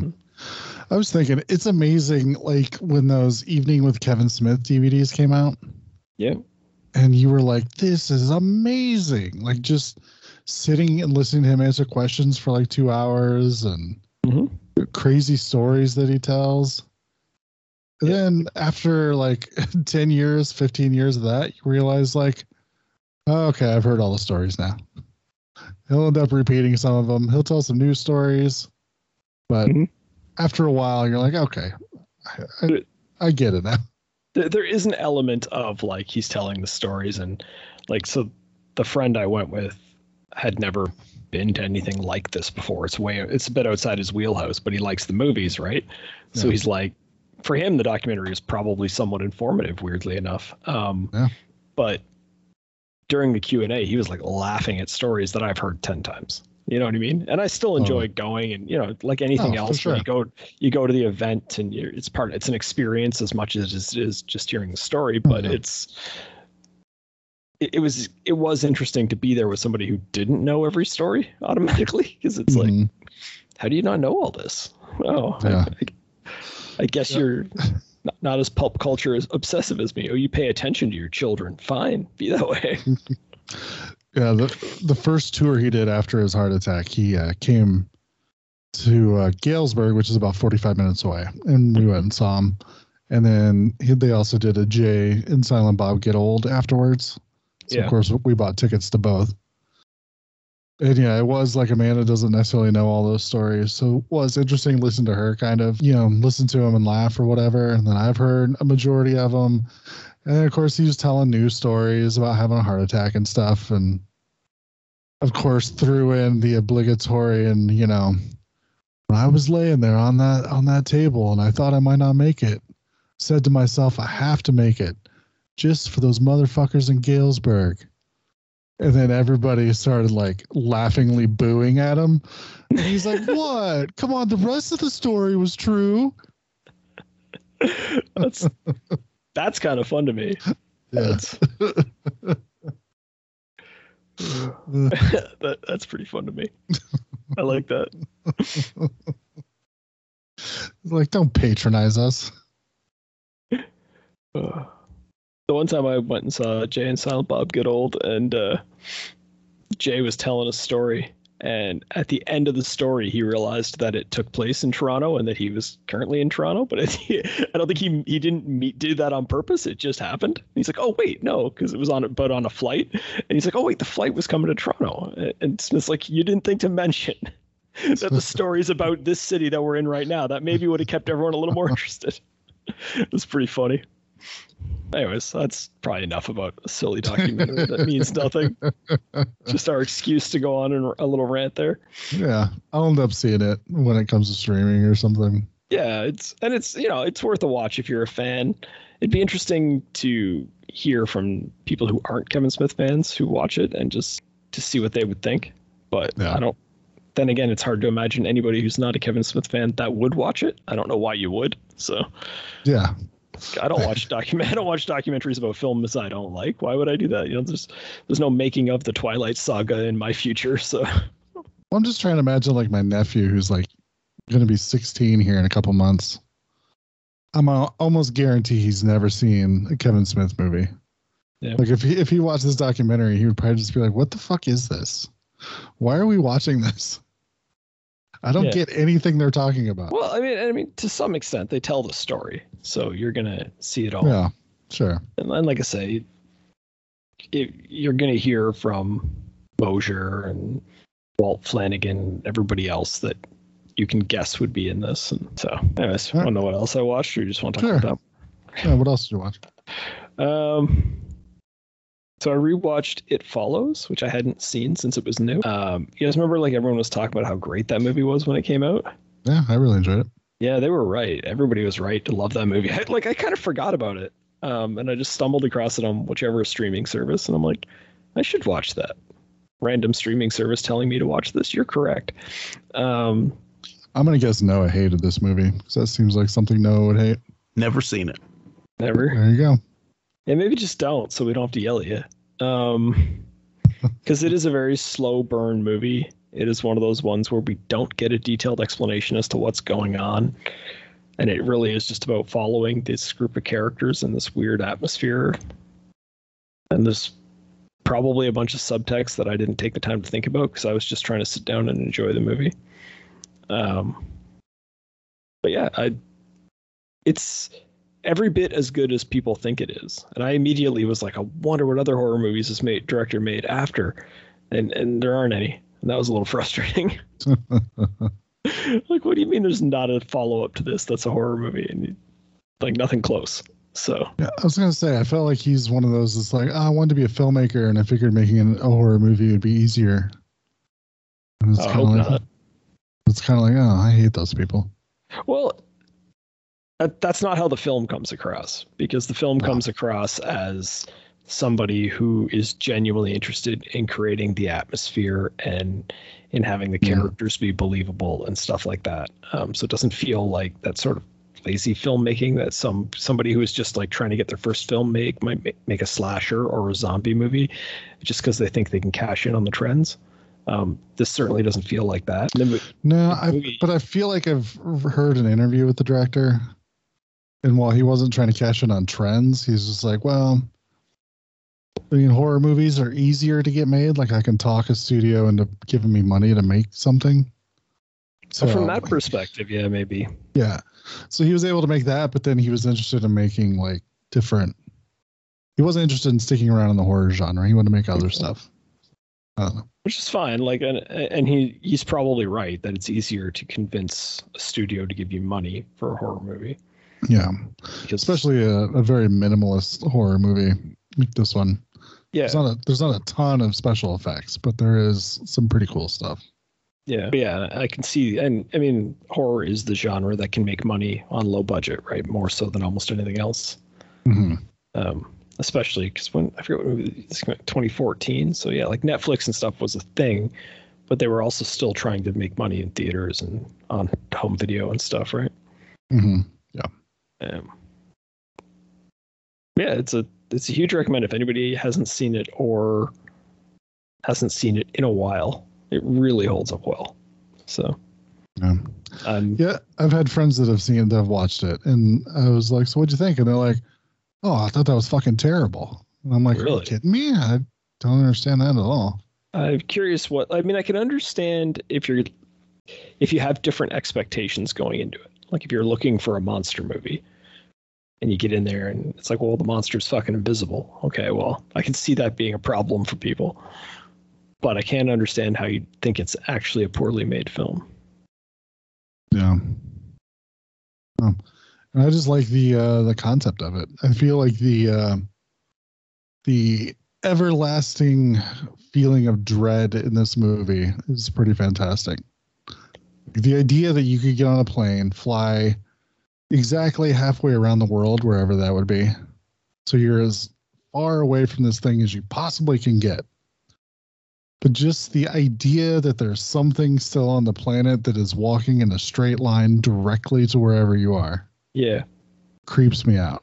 Yeah. And they do a really good job, I think, of selling it in the movie where it's like when she's in school, for example, and she just looks out the window and there's just like an old lady walking slowly towards the school. And you're like, yeah, like it's not immediately intimidating, but I know it's going to get here sooner or later. Yeah. And that's fucked up, right? Mm. Yeah. I don't know. There's something about the group of kids in it too. Like, I don't know how old they're all supposed to be exactly, but they felt natural, and the way they all came together kind of felt natural. It's like the guy across the street just ends up kind of joining the group, but not in a corny way the way it is in some movies. It really felt like, yeah, you see the guy across the street in trouble, you go over and you offer to help, and then now you're stuck in this shit. You know what I mean? Yeah. It came across the same way, I guess, a group of kids in a lot of movies comes together, but better. It felt more real, more natural. And it felt like there was a bit of a history between some of these characters, you know? Mm-hmm. So that's always hard to do, is to have a movie start and make it feel like all these characters have a history together without spending a whole bunch of time on character development. And they pull it off. Yeah, they do a really good job of it. So, yeah. So that one's really good. Next one's really good too. This is one I hadn't seen before. The Autopsy of Jane Doe. Mm-hmm. So we talked about acting a lot in fucking Magic, but this movie here, the first I don't know, what is it, like 40 minutes of it or something? It's just two dudes in a room doing an autopsy, and it's still like thoroughly engaging. You're just watching it the whole time, like wondering what's coming next. And nothing has happened yet. And then like the second half of the movie is where like kind of all the more horror stuff kicks in, and that's all good too. But I couldn't believe it. Like when the sort of the action picks up and everything starts to proceed, I'm like, wait, why am I still so interested in this movie this far in? And I think it's really it's mainly Brian Cox's performance. But yeah, really, again, another director that came along and was able to just create atmosphere and create a feeling of these being real people in a real situation, so that when things do get all fucked up, it has that much more impact. Yeah. So it's like, I don't know, the father-son dynamic between Brian Cox and Emile Hirsch, I couldn't get over how much they felt like a father-son to me. Like there's moments where because there's the moment where like the Emile Hirsch character is going to leave with his girlfriend, and he's like, fuck, I got to go back. My dad needs me. And the girlfriend's like, no, your dad said you could go if you want. And he's like, no, but I got like that sense of obligation to go back, even though technically you have permission to leave. That I think is kind of unique to parents and their children, where, the dad legitimately said, go have your fun, because he wants him to go have his fun, but he secretly wants him to stay. And the kid feels obligated to stay, even though nobody has told him he has an obligation to stay. There's something about the way that works that I just thought was like, yeah, that's what happens with parents and kids. And now they're both there, and they're both stuck there. And then again, later, when the kid is acting like he wants to leave, now the dad gets mad at him for wanting to leave. And it's like, but you said he could leave earlier. But it's like, because you chose to stay, now you're stuck here. Now you have a responsibility. And there's something about the tone between the two of them that I thought really worked. And all of that makes the horror stuff that kicks in the second half of the film much more impactful, because you care about these people in the situation. All right. Yeah. if I have any complaint about the movie, it's like it's pretty predictable where it ends up. Like, it's like, I don't know if we should spoil it, but I will and say, like, yeah, it turns out they're doing an autopsy on a witch, and it's like, I knew that a long time ago. It's like when the quote unquote reveal comes, I'm like, oh, was I not supposed to know? But that's fine. Like, it's not their fault that I watch so many horror movies, and I guess every movie is somebody's first movie, so.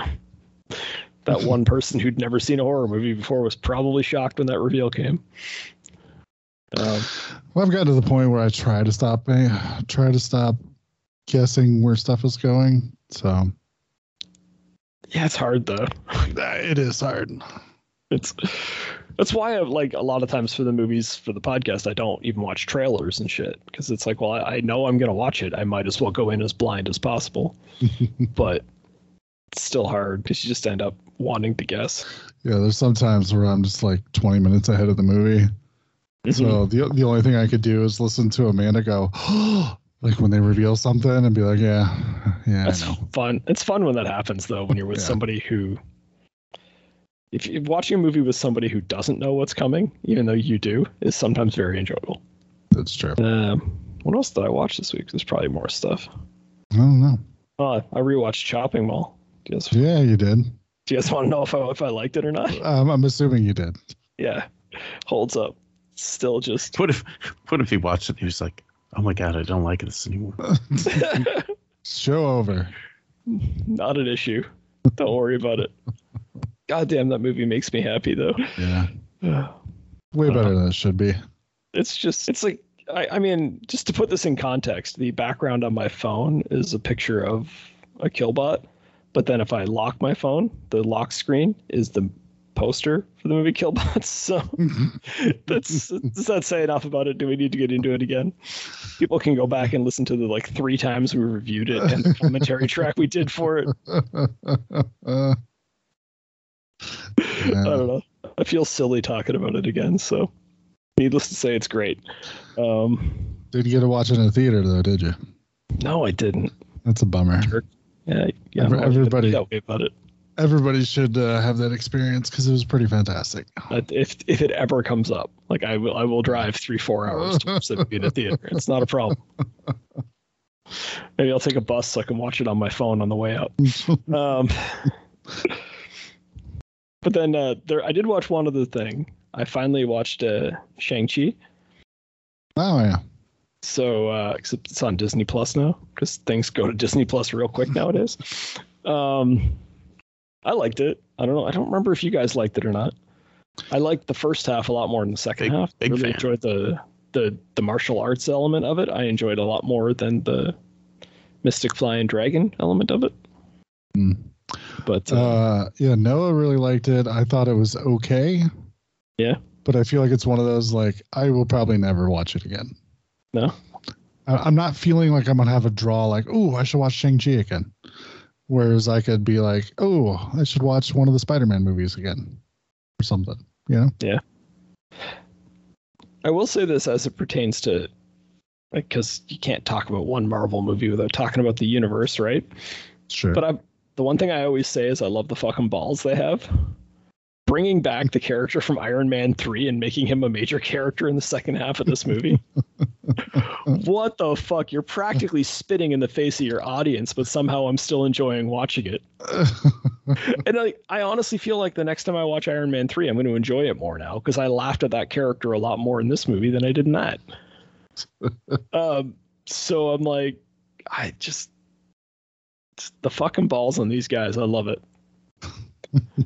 But more importantly than that, so I watched this one, I watched Black Widow, and I watched Eternals, all like within a month of each other.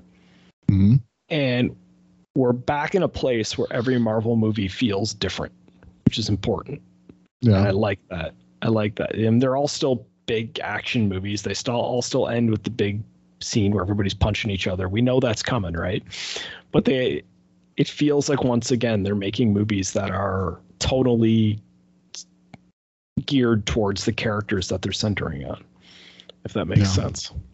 So Shang-Chi was a lot funnier than those other two. It was clearly played that way on purpose. And Black Widow was your more sort of serious actiony movie. Then Eternals was more character driven and dramatic. And it's like, okay, you've that's good. I want to get back to that, because that was where I was worried the MCU was headed into post Guardians. They seem to want to make everything into Guardians.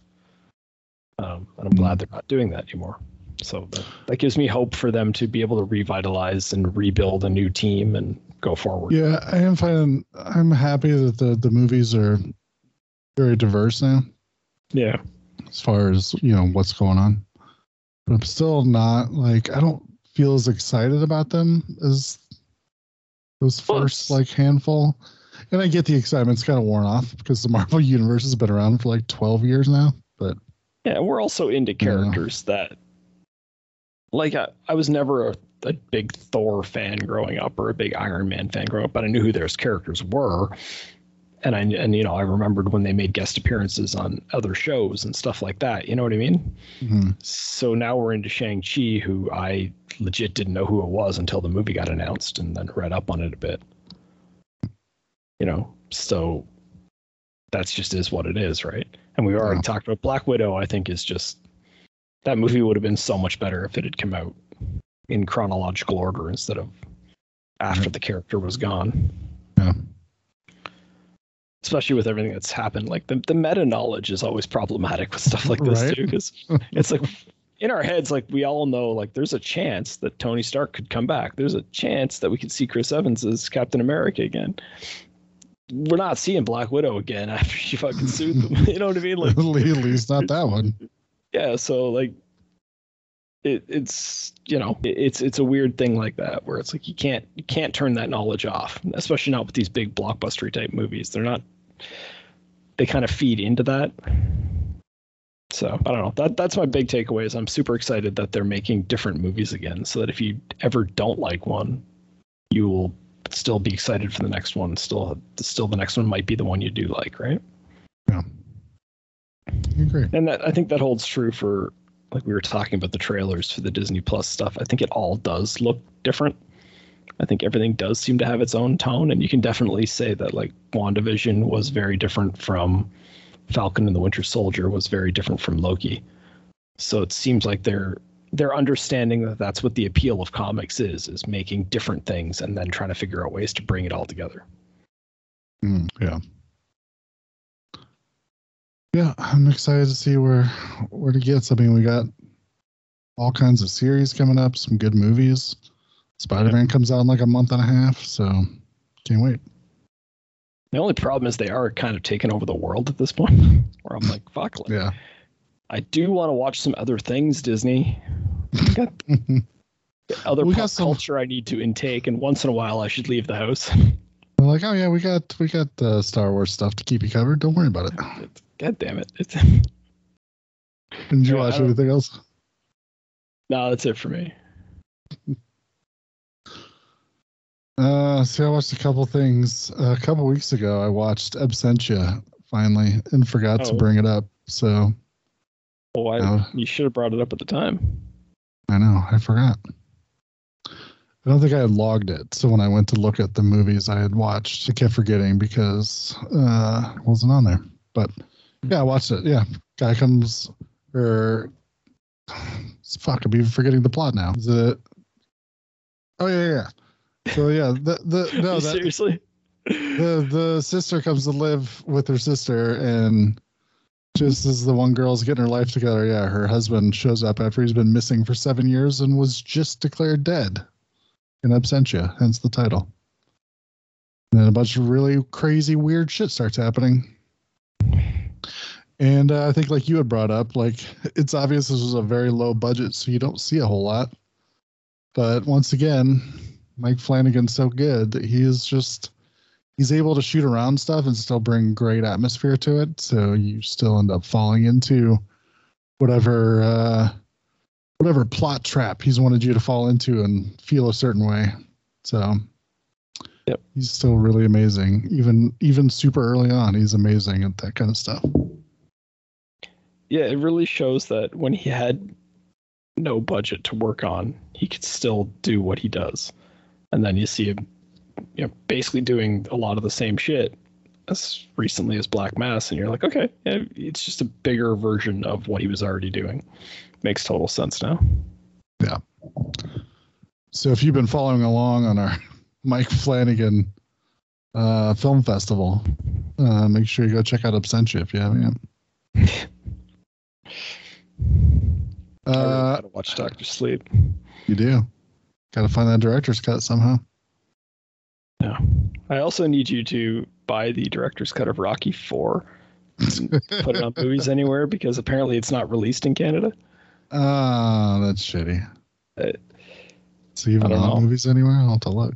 I don't know. I got excited for it because they did like a one-night theatrical thing, and then the next day it was supposed to come to VOD. And like I legit had plans to sit down and watch it, and then the fucker's not VOD here. I'm like, because I've got Stallone on like Instagram, so he's like telling you where you can watch it. And I've got his thing open and I'm searching all those platforms, and I'm like, no, I can't, you asshole. You son of a bitch. You're tricking me, Sly. The Rocky movies are not on Movies Anywhere. Damn it. I'm tell you, Disney hasn't bought them yet. Give them time. They're MGM. But it's weird though, because that's the other thing, is when I was searching for it, I'm like the Rocky movies are available for rent on YouTube, so why wouldn't this one be there? I don't understand. Yeah. Fucking regional distribution deals. I don't get it. I don't understand, especially with stuff that was made specifically for digital distribution. Right? Yeah. Someday they'll get their act together and be like, well, Canada and the US are close enough. We can just put them all in the same distribution deal. It'll be fine. Oh, I do not understand why it's so complicated. I get, like, first of all, I understand that distribution deals used to be different across the world pre-streaming, but it's been long enough now that why are new things being done that way? And then it's still bullshit because you still are the ones that made the deal, which means you can change the deal. You just get together with everybody involved in the deal and say, we need to change this, and then you do it. Yeah, bunch of assholes. I was going to give them money so I could watch a movie, and now I can't do that. I'll just keep that money. Thank you.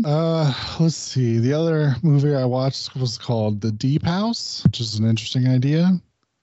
So this follows around. It starts off like it's a found footage movie, but it ends up not being one.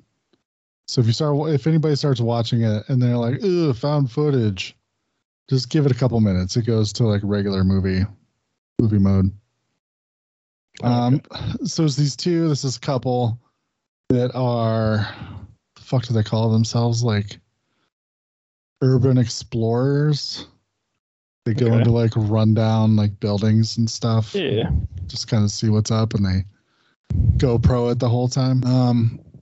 So, you know, there's some back and forth about the girlfriend is, this started off as like his thing, and she just kind of went along, but now she's really enjoying it. She just likes sort of going and doing all this stuff. Where he has become more invested in, like, we have to get like so many views, or, you know, or it's not even worth doing, and all this stuff. So they're kind of not on the same page with kind of what they're doing. But they're in this specific country, and they hear there's supposedly, when they had dammed up part of this river or whatever, this little village got like submerged in the 50s, 60s, somewhere in there. And there's reported to be a house that is completely intact in this lake. If you dive down, you can, you know, go into it and see that like there's still dishes on the table and like all this stuff. Somehow it was not disturbed when this whole area was flooded. Okay. So they go.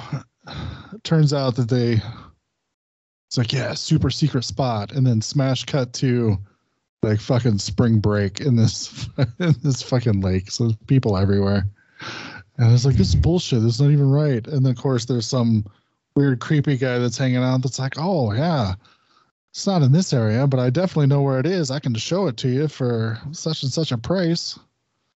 So they take him up on it. He takes them to this part of the lake. They dive down. They find a weird way into this house that's been undisturbed. And then they find 2 bodies like hanging in there that have been freshly preserved for however many years. All right. And it turns out they're in a underwater haunted house. Well, that's fun. So then everything starts going like super creepy and crazy, and there's people moving about the house.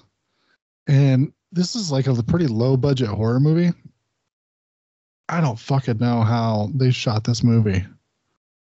Like, obviously they had a set that was submerged underwater, but like all of the quote unquote ghost people don't have like any breathing apparatuses or anything.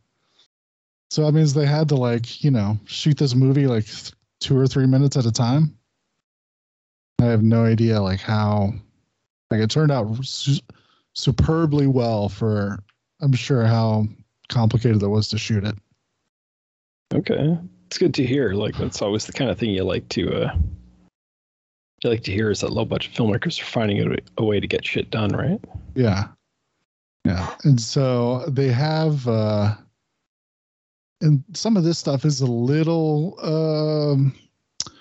found footagey, but they find clever ways to do it where it doesn't feel like found footage. They have this automated drone that essentially follows them that has a camera on it. Oh, okay. So it can kind of explain why you're getting more of a wide shot of the scene. And then it'll cut to each of their individual GoPros and, whatever. And then sometimes it doesn't feel like they're even bothering with the found footage. You'll just get a random shot that you're just like, oh, okay. Guess I don't have to worry about it. But we're cutting back and forth to all this stuff. And it's pretty interesting. I feel like it in the middle it gets a little slow. Yeah, it can happen. But I feel like it's almost as close to real time as they can get once they get into the house, because they're constantly checking how much air they have left. Because shockingly, once they get in the house, they can't get out. So they're trying to figure out how to get out of this house without running out of oxygen and dealing with weird ghosts and stuff that are trying to kill them, and what's going on in this house and what weird shit was in here. But if you like underwater horror movies and stuff, I find it a very interesting concept of diving down into a haunted house and being trapped in there for however long it plays out. That's a really neat idea. I like that idea. Yeah. So check that one out, or forget, never watch it. Yep. One or the other. And the last thing is, real quick, I started watching a movie called Yellow Jackets. It's on Showtime. Okay. So you cut back and forth from 1996 to present day. And it's about a female championship soccer team that's going to play nationals. And apparently the plane they're in goes down in the Ontario wilderness. Okay. And they are lost there for 19 months.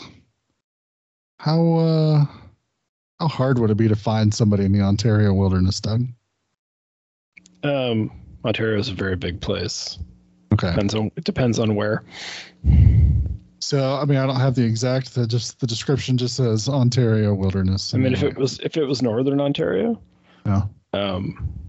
There's no reason to believe that you would ever find anyone up there. It's pretty. All right. There's a lot of forest and a lot of just nothingness. Okay. Well, the only thing I can't figure out is why they were flying in that area. They go into the nationals. I assumed they were American, but I guess I could be wrong. They could be Canadian, but again, they're going to nationals up in Canada. Would it be feasible to fly in that area to get wherever they're going? Depends where nationals are. If you're flying, I guess if you're flying to nationals out west, you'd have to fly over the entire country depending on where you started. Yeah. Okay. Me and Amanda were just questioning the feasibility. It doesn't really matter. So anyway, it's during winter time too. So they crash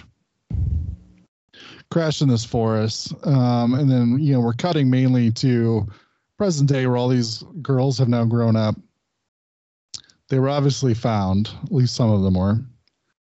And they've all taken a vow never to talk about what happened while they were stuck there for 19 months. And then we keep cutting back and forth. And we jump around post-crash a lot. So there's a lot of weird shit. I'm only on episode 1, so it's going to clear up a little bit. But it very much feels like it turned into a giant female Lord of the Flies type situation, where it looked like they were purposefully hunting one of the girls because there was nothing to eat. And so they captured her, chopped her up, and then cooked her over the fire. I mean, that is kind of a staple in storytelling is you have, everybody was... we were lost, everybody went nuts, and now we've agreed not to talk about it so that, nobody should be really held accountable for what they did out there. Yeah. And the thing that really makes this interesting is they have a pretty decent cast. Okay. Don't really know any of the young counterparts, but 2 of the older ones are played by Christina Ricci and Juliette Lewis. Okay. And then there's another one who's played by like that woman. If you saw her, you'd be like, oh yeah, she's in a ton of stuff. And now that apparently there's like a reporter snooping around, and they've all gone their separate ways, but someone's snooping around however many years later. And so now they're all having to get in contact again to be like, this woman's snooping around. We promised we would never talk, so we don't know what's going on. So I found it really interesting, and I think it's 10 episodes long. So I'm interested to kind of see where it goes. It's on after Dexter on Sundays. So there. So maybe when Dexter's all available and I can pay for that app for 1 month to watch it all, then I'll watch both of those. Yeah, you should watch Yellow Jackets as well. Here's a brief glimpse of some of the truly fine pictures we've scheduled in the near future. Next week, because it's my turn to pick and I didn't look at the list beforehand, I'm just randomly going to pick something. And since I love Stephen King stuff, we're going to do Maximum Overdrive and Christine. I'm down. A bunch of Stephen King killer car movies. I recommend both of those. Oh, sorry. Are we supposed to watch them and review them first? Yes. So what I heard was we're watching trucks. We're not watching trucks. You can watch trucks all on your own if you want. I've actually never seen it because I've heard it's god awful. It's god awful. It's at least Maximum Overdrive. We know it's just cocaine fueled fun. But I've heard trucks is terrible. Trucks is. We're not discussing trucks next week. It's not happening. No one wants to watch it and tell us about it. I can tune out for a few minutes, but that's about it. Oh, come on! But Timothy Busfield. I don't know what that means. Is that the redheaded guy? Yeah. Okay.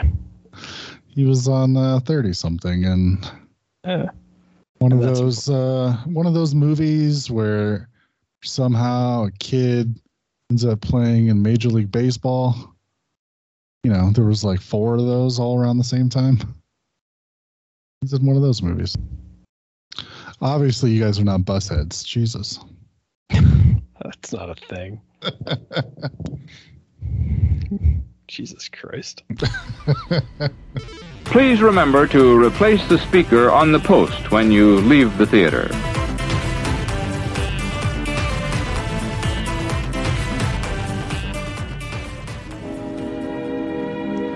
And now, folks, it's time to say goodnight. We sincerely appreciate your patronage and hope we've succeeded in bringing you an enjoyable evening of entertainment. Please drive home carefully and come back again soon. Good night.